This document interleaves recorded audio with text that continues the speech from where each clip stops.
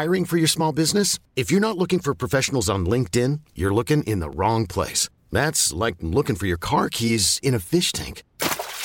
LinkedIn helps you hire professionals you can't find anywhere else, even those who aren't actively searching for a new job but might be open to the perfect role. In a given month, over 70% of LinkedIn users don't even visit other leading job sites. So start looking in the right place. With LinkedIn, you can hire professionals like a professional. Post your free job on linkedin.com/achieve today.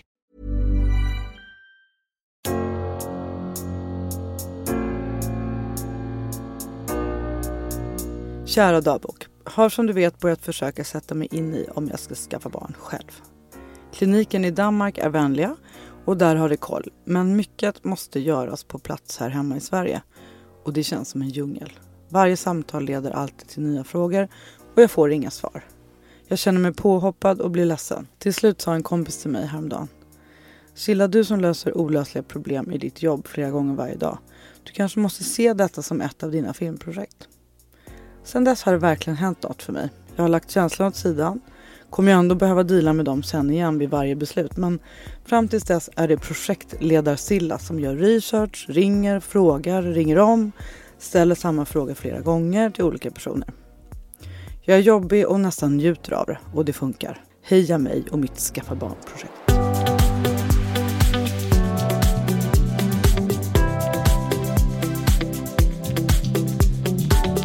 Hej och välkomna till podden Jag vill ha barn. Ja, hej! Idag ska vi prata om hur man inleder processen med assisterad befruktning. Oavsett om man lever i en heterorelation, gay-relation eller om man är ensam.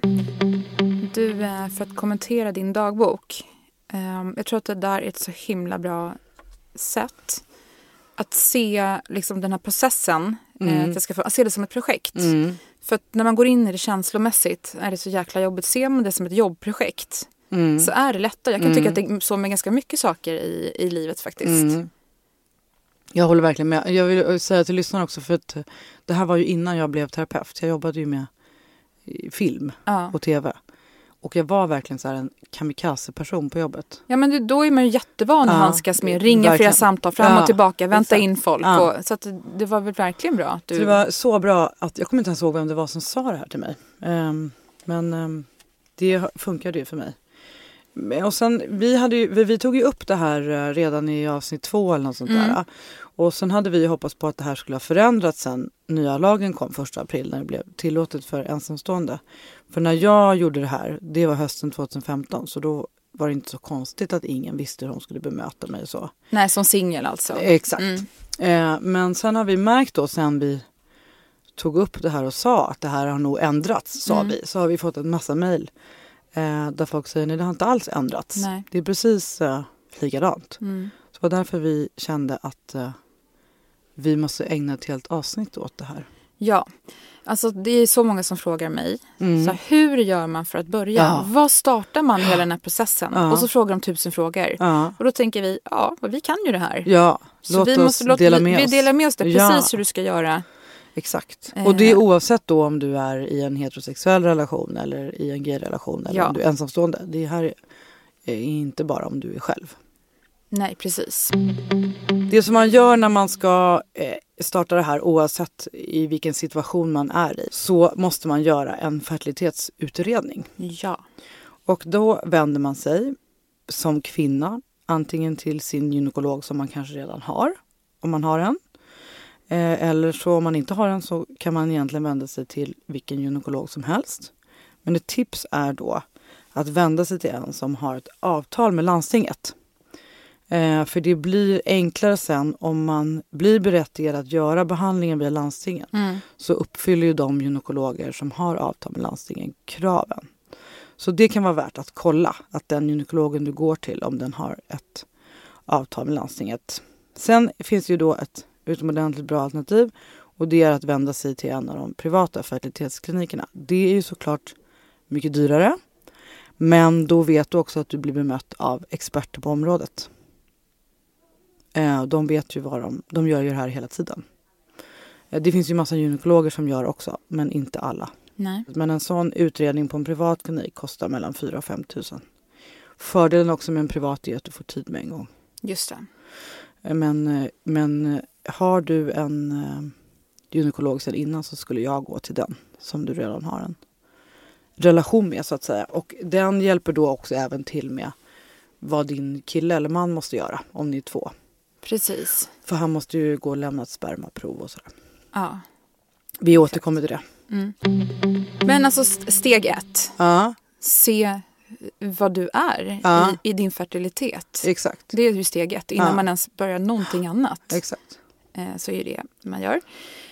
Om man då lever i en kvinnlig relation så gör man ju samma sak. Enda skillnaden är att det också ingår i fertilitetsutredningen en så kallad psykologisk utvärdering. Eller jag tror att det heter typ särskild prövning. Mm. Och det här har jag varit lite upprörd över förut. Liksom, vad är det för skillnad? Varför ska de i en gay-relation behöva utvärderas mer typ än ett heteropar? Så att heteropar utvärderas inte? Inte på det sättet. Och det har att göra med att grunden till det här är för att de ska få en donation. Just ett gaypar ska ju få en donation av spermier. Just det. Så ett heterosexuellt par som behöver en donation, alltså antingen av spermier eller av ägg, måste också gå igenom det här. Så det är donationen egentligen som gör... Ja. Så att, då kan man ju undra varför de ställer såna här dumma frågor som hur har ni tänkt kring manlig förebild? Har du hört någon? Ja, jag vet flera stycken som har fått en fråga. Alltså det där är det konstigaste ever. Mm. Herregud, det finns väl både män och kvinnor i hela samhället. Hela tiden, var som helst. Det finns för förebilder. Ja. Behöver det inte vara... Nej, man blir helt... Men jag känner mig lite mer lugnad nu när jag har förstått att det är liksom donationen som gör. Som är anledningen. Ja, precis. Inte att man är gay. Att det inte är diskriminering. Liksom. Nej, precis. Och det är ju då samma för en ensamstående kvinna. Den ensamstående kvinnans fertilitetsutredning ser likadan ut som... Ja. Och precis som det behöver man ju också genomgå ett psykologsamtal. Ja, precis. Den här särskilda prövningen då. Precis. Jag tror att det heter det, lite osäker. Men sen har jag också förstått genom att göra lite research och prata med lite läkare så blir det ofta så att de ensamstående kvinnorna som gör i Sverige, de har oftast flera psykologsamtal för att de själva vill det.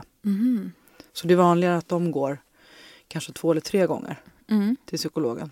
Om man då, liksom som i vår situation, att vi var äldre och behövde söka oss utomlands, då vill jag säga att typ som den kliniken som vi har varit på, eller de klinikerna, då hjälper ju de till att fixa läkarkontakt i Sverige. Man kan ju göra det på plats på klinikerna, men för att underlätta så rekommenderar de har liksom listor på gynekologer som de samarbetar med. Så du ska slippa göra det här själv. Det kan vara väldigt skönt att veta. Ja, det är faktiskt ett väldigt starkt tips. För det här förstod ju inte jag. Inte jag heller, början. För de sa aldrig det här till mig. Jag hittade det av en slump på deras hemsida efter. Samma sak för mig. Det tyckte jag var otroligt så slarvigt skött.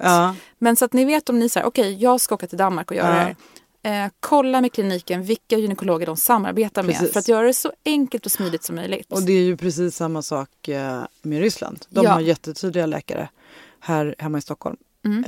Sen vill jag bara säga en sak att vi har fått massa mejl och jag förstår för er som bor på mindre orter runt om i landet så är det här skitsvårt. Det kanske inte ens finns en gynekolog på nära avstånd. Så att vi har full förståelse för att det kan vara superproblematiskt för er. Och att ni får åka långa vägar för att hitta en bra läkare. Men så jag vill bara peppa er att gå på den här strategin som jag sa i min dagbok. Liksom ställ krav. Våga vara jobbig. Ja, och liksom...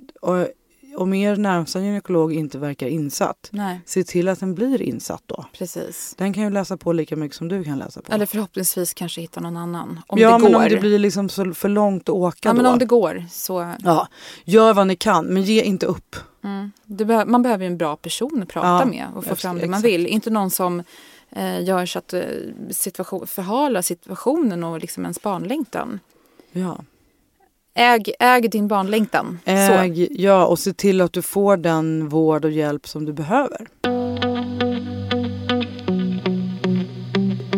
Jag tror också att vi ska nämna en grupp som vi inte har nämnt så ofta. Eller jo, det kanske vi gör ändå. Men det är ju män som lever i en gay-relation. Eller ensamstående män. Som faktiskt inte har någonstans att vända sig i Sverige. Det här är ju en grupp där jag tycker det pratas alldeles för lite om. Alltså manlig barnlängtan. Och det kommer vi snacka jättemycket om. Ja, precis. Ett helt eget avsnitt ska vi ägna åt det och hur män i den här situationen ska kunna inleda processen och vad de har för alternativ. Och det är ju så komplicerat så att vi behöver helt enkelt ett helt eget avsnitt om det. Manlig barnlöshet. Och ni som lyssnar och kanske känner er träffade eller ni kanske känner någon som känner sig träffad, mejla gärna in. Jag gör det. Och berätta er historia om hur ni har hanterat er barnlängtan och vad ni gjorde och vart ni vände er och så. Precis. Det vill vi väldigt gärna höra mer om. Och det gör ni ju då som alltid på info@javillhabarn.com.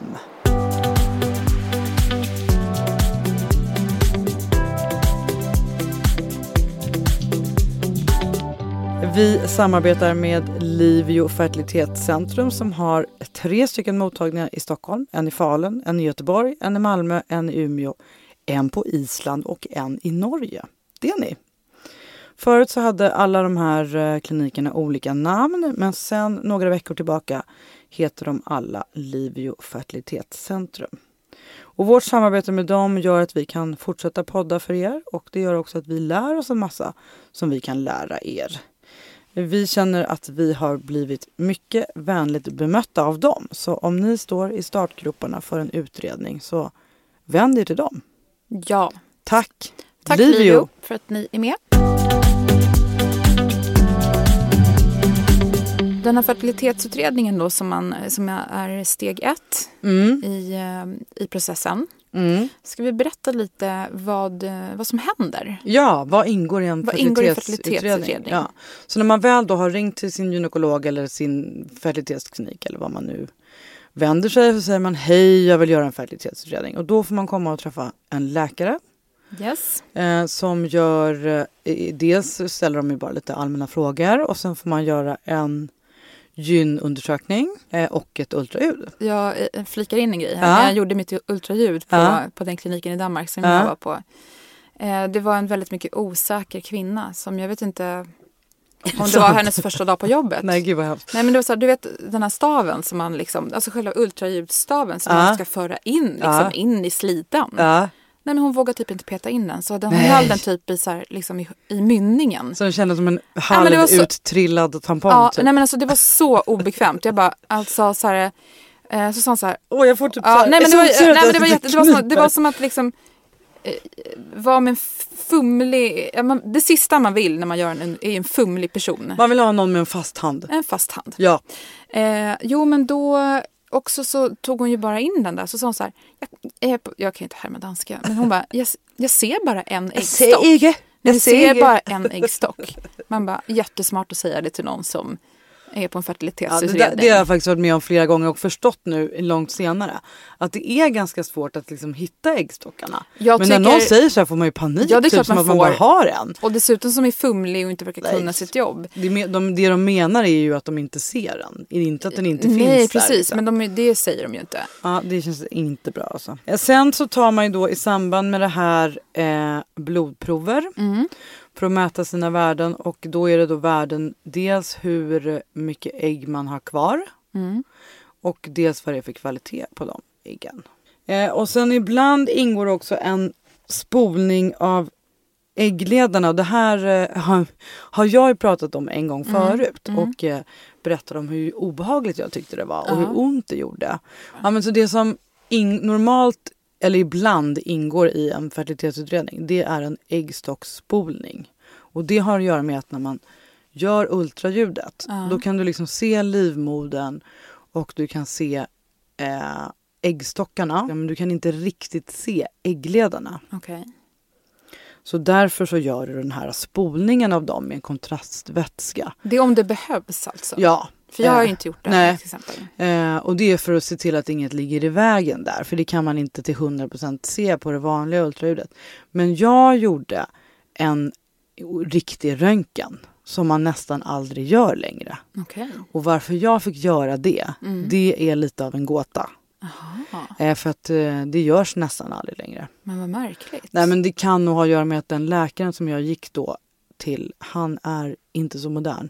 Jag bytte ju läkare sen. Det kan vara någon gammal exakt. metod. Och det förklarar ju också varför de var så ovana och att det var sådär. Så att nu har vi rätt ut det. Glöm det jag sa. För ingen av er kommer vara med om det. Glöm den gamla spolningen. Ja. Eller glöm den gamla röntgen. Utan röntgen. Det ni i sånt fall får göra är en spolning av äggledarna. Och det är inte alls särskilt obehagligt. Och inte alls jämförbart med... För den läkaren sa ju till mig att smärtan var lika mycket som en värk. Så är det absolut inte. Och sen så i fertilitetsutredningen så gör man om det behövs en undersökning av ditt BMI. Och då finns det både en övre och en undre gräns. Och de är? Normalt BMI för en kvinna är mellan 19 och 25. Okej. Och den undre gränsen är 18,5. Så att du får helt enkelt verkligen inte vara underviktig. Och sen är det den övre gränsen är olika i olika regioner. Så att, det jag vet är att i Stockholm och i Västra Götaland så är den övre gränsen BMI 35 och i Linköping är den 30. Alltså vilken stor skillnad. Ja, BMI på 30 och 35. Det är jättemycket. Verkligen. Och anledningen till att man har de här gränserna det är ju för att det är förknippat med extremt mycket risker. Ja. För missfall och andra graviditetsproblem. Jag måste säga att jag har inte stött på det i min utredning överhuvudtaget. Har du det? Nej. Jag fick inga frågor om det eller liksom. Nej. Men det är väl för att vi kanske är ganska normala. Jag tänker det Vissa. också. If you're looking for plump lips that last, you need to know about Juvederm lip fillers. With Juvederm Volbella XC and Juvederm Ultra XC, your lip look, whether it's subtle or bold, can last up to 1 full year with optimal treatment and no additional maintenance. Find a licensed specialist and see if it's right for you at Juvederm.com today. That's JUVEDERM.com. Add fullness to lips in adults over 21 with Juvederm Volbella XC or Juvederm Ultra XC. Do not use if you have severe allergies or a history of severe allergic reactions, or if you're allergic to lidocaine or the proteins used in Juvederm. Tell your doctor if you have a history of scarring or taking medicines that decrease the body's immune response or that can prolong bleeding. Common side effects include injection site redness, swelling, pain, tenderness, firmness, lumps, bumps, bruising, discoloration, or itching. As with all fillers, there's a rare risk of unintentional injection into a blood vessel, which can cause vision abnormalities, blindness, stroke, temporary scabs, or scarring.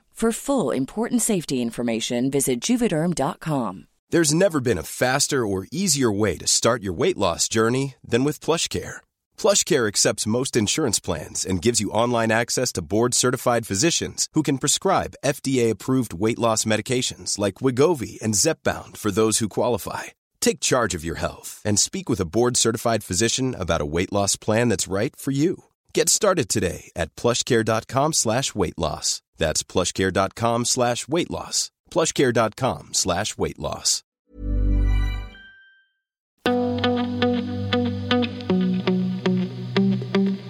Sen så har vi då den här särskilda prövningen som vi har nämnt. Och det är då ett samtal med en psykolog eller en beteendevetare. Och det här kan ju inte, de vanliga gynekologmottagningarna har ju inte det här på sina mottagningar, utan de skickar ju dig vidare till någon annan. Precis. Ibland kan det vara så att du kanske själv kollar upp det, och då är det viktigt att se till att den här beteendevetaren eller psykologen är godkänd av landstinget om du ska göra din behandling i landstinget. Fertilitetsklinikerna har ju koll på det. Så de samarbetar ju med psykologer som är godkända. Och här kommer då en fråga in som vi har fått jättemycket mejl om. Och det är ju i dagens samhälle väldigt många kvinnor som lever med olika former av diagnoser. Just det. Oftast depressionsdiagnoser, eller det vi har fått mest mejl om i alla fall, är depressionsdiagnoser och ADHD-diagnoser. Och att de då ju medicinerar för det också. Och hur kommer det påverka deras utredning, frågar de. Och den information som jag har fått säger att man här, precis som i allt annat i Sverige, utgår från barnets perspektiv och alltså förmågan att ta hand om barnet. Så då är det ju hur de här diagnoserna i sånt fall skulle påverka det. Precis. Och de som jag har pratat med säger då att de här typen av diagnoser påverkar inte alls särskilt mycket om du lever i en parrelation där den andra inte har någon diagnos. För då ser ju de det som att det finns ett annat stöd som då kan stödja både barnet på ett annat sätt och också den med diagnos. Men däremot så vägs det in mer om det är en ensamstående kvinna med diagnos. Precis. Jag kunde känna nästan att det där liksom, psykologsamtalet, att det var lite så läskigt. Alltså vi hade ju inte det. Eller jag hade ju inte det i Danmark heller. Nej. Men jag kan känna att man liksom på pappret så låter det väldigt läskigt. Det är som att någon ska sitta och bedöma dig och bara nej, hon kommer inte att bli en bra mamma. Nej. Det är inte riktigt så det är. Nej, och vi ska inte skrämma upp någon heller. Och jag tycker man ska inte på något sätt dra sig för den här utredningen. Nej. Liksom. Nej. Och sen det som för jag frågade när vi pratade om det här, om det liksom fanns några fall av vad det är för personer som har fått liksom avslag. Och då handlar det ju nästan alltid om att det av någon medicinskt skäl, alltså någon endometrios eller PCOS eller någon sån grej gör att de inte kan. Alltså precis, av medicinska skäl. Precis. Ja. Eller det finns några fall där man har upptäckt missbruk, alltså narkotikamissbruk. Ja, det är ju, eller alkoholmissbruk. Det är ju kanske något att... Det är ju väldigt konstigt tycker jag att en söka en fertilitetsutredning om man är missbrukare. Men man kanske inte har fattat det själv då. Nej, precis. Men så att liksom, om ni äter antidepressiva eller har någon form av diagnos, liksom, var inte rädda. Nej. Och sen är det så att det går till då så att det är också en individuell bedömning från fall till fall när det gäller de här sakerna. Och då är det viktigt att komma ihåg att offentlig vård och privat vård i Sverige drivs enligt samma etiska principer. Så det spelar ingen roll om var du gör din utredning. Det är liksom samma överallt. Och alla fall som kräver donation då, det är de som automatiskt går till en sån här särskild prövning. Alltså att du måste träffa psykolog. De tas upp i en donationsgrupp. Så det är alltid en grupp som diskuterar varje enskilt fall. Men sen är det formellt läkaren. Ja. Den som du träffade från början då som enligt lag formellt fattar beslutet. Men det är alltid det är flera personer inblandade i beslutsprocessen. En grej som jag tänkte vi skulle ta upp som jag lärde mig av den här researchen, det är ju att som par kan du då, om du är äldre än 39, göra IVF på privatklinik. Men är du 43, då är det nästan ingen klinik som tar emot det. Nej. Och det är bara om du är par? Ja, alltså om du är singel så har du ju svårt att få hjälp. Nej, det går ju inte. Nej, det finns ju bara några få som gör IVF. Ja. Men även sen när det blir möjlighet för de privata klinikerna att göra IVF på samma sätt. Så att de kommer ju då kunna hjälpa kvinnor som är äldre än 39 på ett annat sätt än vad den offentliga vården kan göra. Men det är ändå så att stoppet kommer bli vid 43 års ålder. Ja. Att du inte ens kan tas emot då. Så var medveten om din fertilitet. Var medveten om hur det ser ut efter 25. Alltså hur det går ner. Ja. Det är så, det är hemskt att sitta och prata om det. Det är tråkigt att sitta och prata om. Men det är ju fakta. Ja. Sen ser fertiliteten olika ut hos olika personer, absolut. Ja. Men vi har ju en felaktig bild. Det har vi verkligen i Sverige av hur det ser ut. Det har vi verkligen. Och det vill vi ändra på. Men du Annika, hur började du? Jag tänker att du kanske har ett litet dagboksinlägg. Ja, men tänka sig att jag har det. Ja.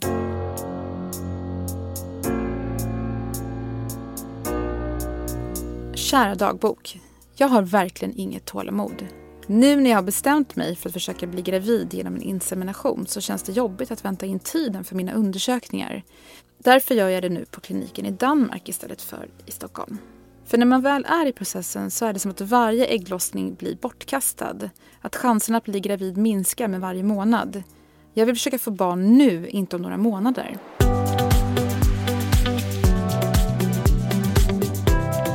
Alltså nu när jag hör dig läsa det här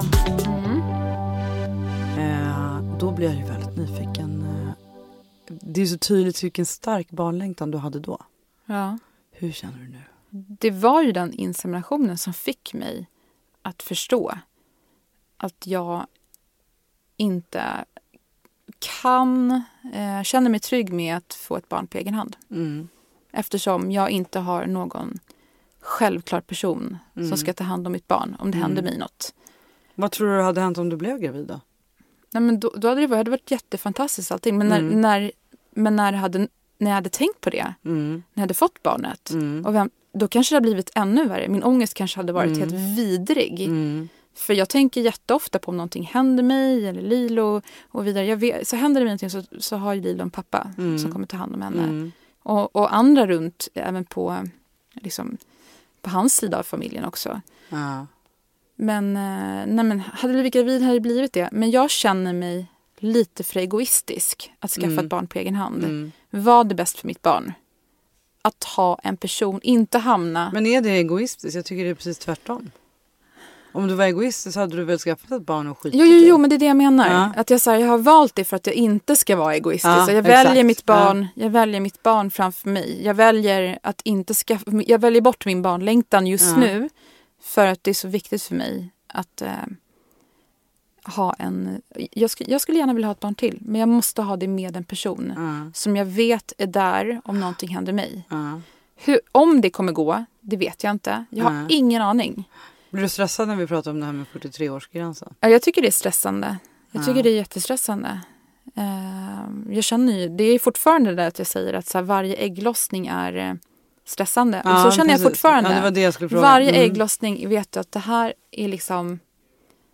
Så många ägglossningar är inte kvar. Det är som att jag förlorar en varje gång. Jo, det är stressande.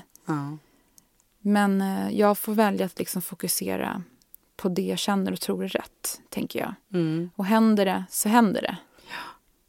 Och så har du ju Lilo också. Ja, men jag har ju Lilo. Det är ju det bästa jag vet. Jag tycker att så här, jag har ett barn som jag är liksom överlycklig för. Och det kanske räcker. Men det är det här att man har ju en bild av sig själv. Jag har ju en bild av mig liksom med flera barn. En jättestor familj. Så tänker jag det också. Italien mamma. Ja, men jag är ju så van med det. Så mina föräldrar har ju liksom typ 8 syskon var. Och, så här, och vi verkar ha väldigt bra fertilitet i liksom vår släkt. Så att det är klart att det känns märkligt. Åldersgränsen i Ryssland är ju 51. Kan vara bra att veta. Alltså, jag älskar Ryssland. Men nu börjar jag även tänka på så här, liksom riskerna för missfall. Jag börjar tänka på liksom allt som kommer med åldern. Det är också jätteläskigt. Jag tänker liksom jättemycket på att allt händer i livet av en orsak och leder till någonting. Jag tror inte jag hade haft Lilo annars om det inte hade lett till... Alltså jag tänker att alla vägar tar det någonstans till det bästa. Men det är klart att jag så här efterhand hade tänkt om jättemycket med mitt barnplanerande. Jag hade ju satt igång... Jag hade 39 eller 40 som att så här, jag ska försöka få barn. Liksom. Hade jag inte fått Lilo hade jag ju kört själv. Och då känner jag att jag egentligen borde sätta igång mycket tidigare. Ja, den gränsen borde vara väl liksom 34-35. Ja, men typ så. Ja, det är exakt samma för mig. Jag tänker på en annan sak när vi pratar om det här med fertilitetsutredningar och komma igång och åldern och sådär. Jag har ju mycket klienter och även de som går i mina grupper som är precis i den här fasen. Att liksom, ska jag eller ska jag inte? Oavsett i vilken relation de lever. Men vi kanske ska försöka fortsätta lite själva. Lite mer och sådär. Eller de som velar om de ska skaffa barn själva. Och det som är så här gemensamt för alla de här personerna, det är att de velar väldigt mycket. De har så mycket funderingar och frågor och såklart har de det. Och det jag ville säga är att oro och ångest till viss del också har ju så mycket att göra med okunskap. Och det är liksom en väldigt komplicerad process att hålla på med det här. Det är väldigt mycket informationsinsamling och många beslut på vägen innan man kommer till den dagen när man faktiskt gör behandlingen. Så att min starkaste rekommendation är, det här har vi sagt 1000 gånger förut, gör bara utredningen. Börja. Kom igång liksom. Ja, det behöver inte betyda att man skaffar barn när man gör utredning. Sen fattar man besluten. Gör utredningen för se att allt är okej. Om det är kanske någon som säger till dig bara, du måste sätta igång nu, då vet du det. Sen är det fortfarande ingenting som säger, men dina värden såg ju jättebra ut och gick det inte. Men det är bra. Kolla upp dig själv. För det är så man sitter så mycket hemma på kammaren och googlar och funderar och tänker. Istället för att bara sätta igång. För då leder liksom processen till att man landar i saker. Googla en sak och det är fertilitetsutredning. Precis, ta reda på vart du ska gå. Du, det var ju ett så fint reportage i tidningen Mamma om dig. Ja, det var någon fint. Väldigt bra journalist som skrev det reportaget. Kan hon heta Annika Leone? Ja, Pasta byggde denna kroppjournalisten. Pasta kroppjournalisten. Ja, men det är jag. Ja. Ja. Det var faktiskt väldigt kul när vi gjorde det. Ja. För det var ju väldigt tidigt i våran poddprocess också. Det är ju väldigt kul att få intervjua någon man känner. Ja. Det kan tryggt. ibland bli svårt, men det är roligt. För mig var det väldigt tryggt att bli intervjuad av dig. Men då tycker jag att du sa så bra grejer. För du gav ju tips om att liksom komma igång med processen och vad du tyckte var viktigt. Kan inte du dra dem här också? Ja, men det så var det ju närliggande det som vi just pratade om. Alltså att man inte ska vänta för länge. Och då var ju det med tanke på det här med att fertiliteten avtar. Alltså det här som vi tjatar om. Att vi hela våra liv blir utbildade att vi ska undvika graviditet och bli inte gravid för tidigt och bla bla bla. Men ingen talar om för oss att fertiliteten avtar. Redan från 30 års ålder och väldigt kraftigt från 35 års ålder. Så det var mitt första råd. Hade jag vetat hur statistiken ser ut så hade jag ju börjat långt tidigare. Samma här. Samma som du. Sen då? Sen var mitt andra råd, stå på dig. Alltså du kommer vidare med hjälp av information. Så ring, mejla, ställ frågor och var jobbig. Precis det som jag pratade om i början i min dagbok där. Och som jag också tipsade er som bor i små orter. Men det gäller alla. Se till att du får det du behöver. Även om det kan kännas motigt. Och det är lätt att känna sig diskriminerad om man är ensamstående. Verkligen. Stå på dig där liksom. Du ser det som ett projekt och lägg känslan åt sidan och bara stå på dig som att det vore något annat du slogs för. Jag vet inte, men hitta det som funkar för dig. Liksom. Och det leder mig automatiskt in på det sista av råden, och det var att våga ta hjälp och stöd av nära och kära. Man behöver stöd, man behöver någon eller några att bolla alla besluten med. Och jag tycker då att man ska med väldigt stor noggrannhet välja ut 1 eller 2 personer. Vänner eller familj eller vilka det nu är. Och så ser du till att de förstår vad din längtan består av. Och vad din ingång till processen är.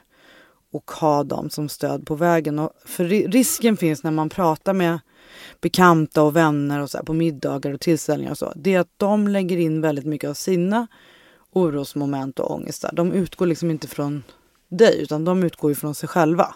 Så att du behöver några personer som helt och hållet fattar vad som är din ingång. Jag skulle vilja säga en sak i det här också som jag upplever ibland som jag har upplevt som liksom ganska så hånfullt från bekanta. Jag har suttit på middagar och de har så här, det här var liksom innan jag gjorde min insemination och efter jag hade fått Lilo. Jag har suttit liksom på middagar och tillställningar där alla så skämtar om liksom vem jag ska skaffa barn med. Så här, ja, men du vet, så här, på ett osmakligt sätt. Så de tycker det är alla de här lever i parrelationer. Så här, men varför kan du inte bara skaffa barn med då personen som är Lilos pappa? Jag bara, men jag tror att han vill liksom gå vidare med en egen familj. Och jag menar, vi är ju inte ihop. Han vill kanske skaffa barn och bli ihop med någon. Och, så här. Och det blir ju ett syskon till det. Det är jätteroligt och jag peppar honom till det. Eller så här, skaffa barn med varför skaffar du inte barn med din bästa kompis? Jag har sagt till dem 10 gånger varför jag inte gör det. Men jag upplevs att de skämtar om det här med mig. Och så här, du vet, skratta åt så här, när jag liksom blir så här, men hur känner du? Vill du skaffa barn? Då säger jag så här, vill du skaffa barn med din bästa killkompis? Nej, men det skulle jag inte vilja. Jag bara, men varför säger ni till mig? Och så sitter det alltså 10 personer och håller på och fnittrar om det här och är fulla och fnittrar. Det här är en av mina värsta. De fattar ju inte ens att jag tog illa upp. Men att sitta och skratta åt min barnlängtan är så otroligt förnedrande. Och jag känner liksom inte att jag vill så här, gå på sådana tillställningar igen efter det här. För att nu ska alla fråga mig igen hur det går. Jag tycker så här, liksom, skämta inte om det som är allvarligt för mig. Jag kan fan skämta om allt. Men Sitt inte där i din parrelation och liksom och tyck att min barnlängtan är annorlunda än din. Nej, för det är den inte. Jag är illa berörd när du berättar faktiskt. Men jag tror att det är lätt för folk som sitter i den här, de som får barn lätt och de som har barn. Det är lätt att sitta där på sina höga hästar och liksom skämta om det. Som nog egentligen beror på att de har någon inneboende panik över att vara i din situation. Liksom. Exakt. Det är precis det där. Det är precis det. Man måste vara väldigt grundad i vad som är viktigt för en själv. Och det är de här vännerna som då inte sitter och fnissar åt din barnlängtan eller håller på och gör sig lustig över den. Utan ha de människorna som du känner dig supertrygg med. Som vet vad du går igenom, som inte vänder det här emot dig på något sätt på middag. Och som också är duktiga på att empati och gå in i din situation och inte i sin egen situation. Jag tycker ni som lyssnar, om ni har personer runt omkring er som ni inte tycker förstår er barnlängtan, ni kanske är mitt uppe i den här processen och tycker att ni inte finner något stöd eller vad som helst. Be dem lyssna på vår podd. Ja. Be dem följa vårt Instagramkonto. Följer du med Jag vill ha barn. Då kanske de kan få en inblick i hur det är, hur man känner och hur sårbar man är i den här situationen. Ett väldigt bra tips, och det får mig direkt att tänka på ett mejl som vi fick häromdagen. Det var från en tjej som har varit på samma klinik som jag i Ryssland. Vi var inte där exakt samtidigt, men typ nästan någon dag emellan bara. Hon skickade ett superfint mejl om det, och sen så avslutade hon med att skriva så här. Och sist men inte minst, tack för en fantastisk podd, Annika och Silla. Så bra, och så bra för anhöriga att lyssna för att förstå det vi går igenom. Min mamma är ert största fan. Men gud vad fint. Men den där vill nästan gråta. När jag läste det, jag bara, nej men alltså det är så fint att hon har sagt åt sin mamma att hon ska lyssna på oss. Och att mamman liksom har gått igång på det. Alltså så härligt. Ja, visst är det. Jag tyckte det var, så det var ju bara exakt det du sa, ett bevis på det. Jag tycker också våga, liksom, jag menar inte att man ska bli arg på sina kompisar och skälla ut dem, men våga förklara hur ni känner och att ni tar illa upp. Jag tror man måste vara mer noggrann med det faktiskt. Ibland. Jag var inte det då. Jag är det nu i podden när de inte hör mig. De kanske inte ens lyssna på det här. Men den situationen som jag berättade om sitter väldigt djupt inne i mig. Och så här, jag kände mig otroligt kränkt. Och väldigt, väldigt ensam i den situationen. När jag sitter runt 10 personer ungefär som alla lever i parrelationer och har barn på den traditionella vägen. Tror du kanske måste prata med några av dem om det här? Ja, men jag vet inte om de förstår. Då ska jag behöva prata med 10 personer typ. Eller så ber de lyssna på just det här avsnittet. Det kanske jag ska göra. Skicka den här länken till alla dem. Ja, det ska jag göra. Då kanske de själva kommer ta upp det med dig. Får vi ju lov att hoppas. Hörrni, vi finns på info@javvillabarn.com och vi försöker verkligen hinna svara på allt där och gör så gott vi kan. Vi läser allt på mejlen. Men jag vill säga här nu, för att jag har lite dåligt samvete, för jag hittade häromdagen massa meddelanden på vår, du vet så här. Ja, på Instagram. Ja, så här, förfrågningar om meddelande, någon flik som jag inte hade förstått. Och då, där fanns det till exempel ett jättegulligt meddelande från dem. Du vet, jag berättade från direkt avsnittet från Ryssland, så var ju vi ett gäng med svenskar som var på det där seminariet. Och då hade de skickat ett jättegulligt meddelande och bjudit in mig på en middag. Men grejen är, du vet, för vi delar ju det där Instakontot. Så att jag lämnade ju dem till dig för du skulle läsa dem. Men jag såg inte dem. Och de har ju legat där flera veckor. Så att en hälsning via podden till mina Rysslands kompisar som jag missade att äta middag med. Ja. Och jag vill bara säga som Sillas poddkompis och kära vän också. Ja, att jag är så himla, alltså nu börjar jag nästan gråta igen. Men jag är så himla glad över att ni är så peppande och fina mot Silla. Det betyder så sjukt mycket. Hur det än blir så kommer jag börja gråta. Nej, blev det här den första gråtpodden? Ja, men jag vet inte, kanske. Du är så gullig. Nej, men det betyder så himla mycket. Ni är så, det gör det ni verkligen. Är så fina och gud vad ni är härliga. Puss. Puss och kram. Vi ses om en vecka. Ja, det gör vi. Hej då!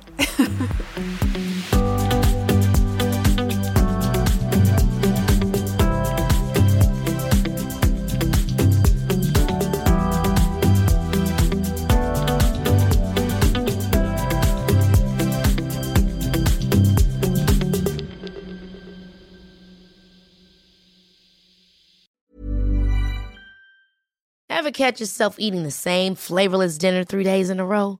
Dreaming of something better? Well, HelloFresh is your guilt-free dream come true, baby. It's me, Keke Palmer. Let's wake up those taste buds with hot, juicy pecan-crusted chicken or garlic butter shrimp scampi. HelloFresh. Stop dreaming of all the delicious possibilities and dig in at HelloFresh.com. Let's get this dinner party started. Imagine the softest sheets you've ever felt. Now imagine them getting even softer over time. That's what you'll feel with Boll & Branch's organic cotton sheets. In a recent customer survey, 96% replied that Boll & Branch sheets get softer with every wash. Start getting your best night's sleep in these sheets that get softer and softer for years to come. Try their sheets with a 30-night guarantee. Plus, get 15% off your first order at bollandbranch.com. Code BUTTERY. Exclusions apply. See site for details.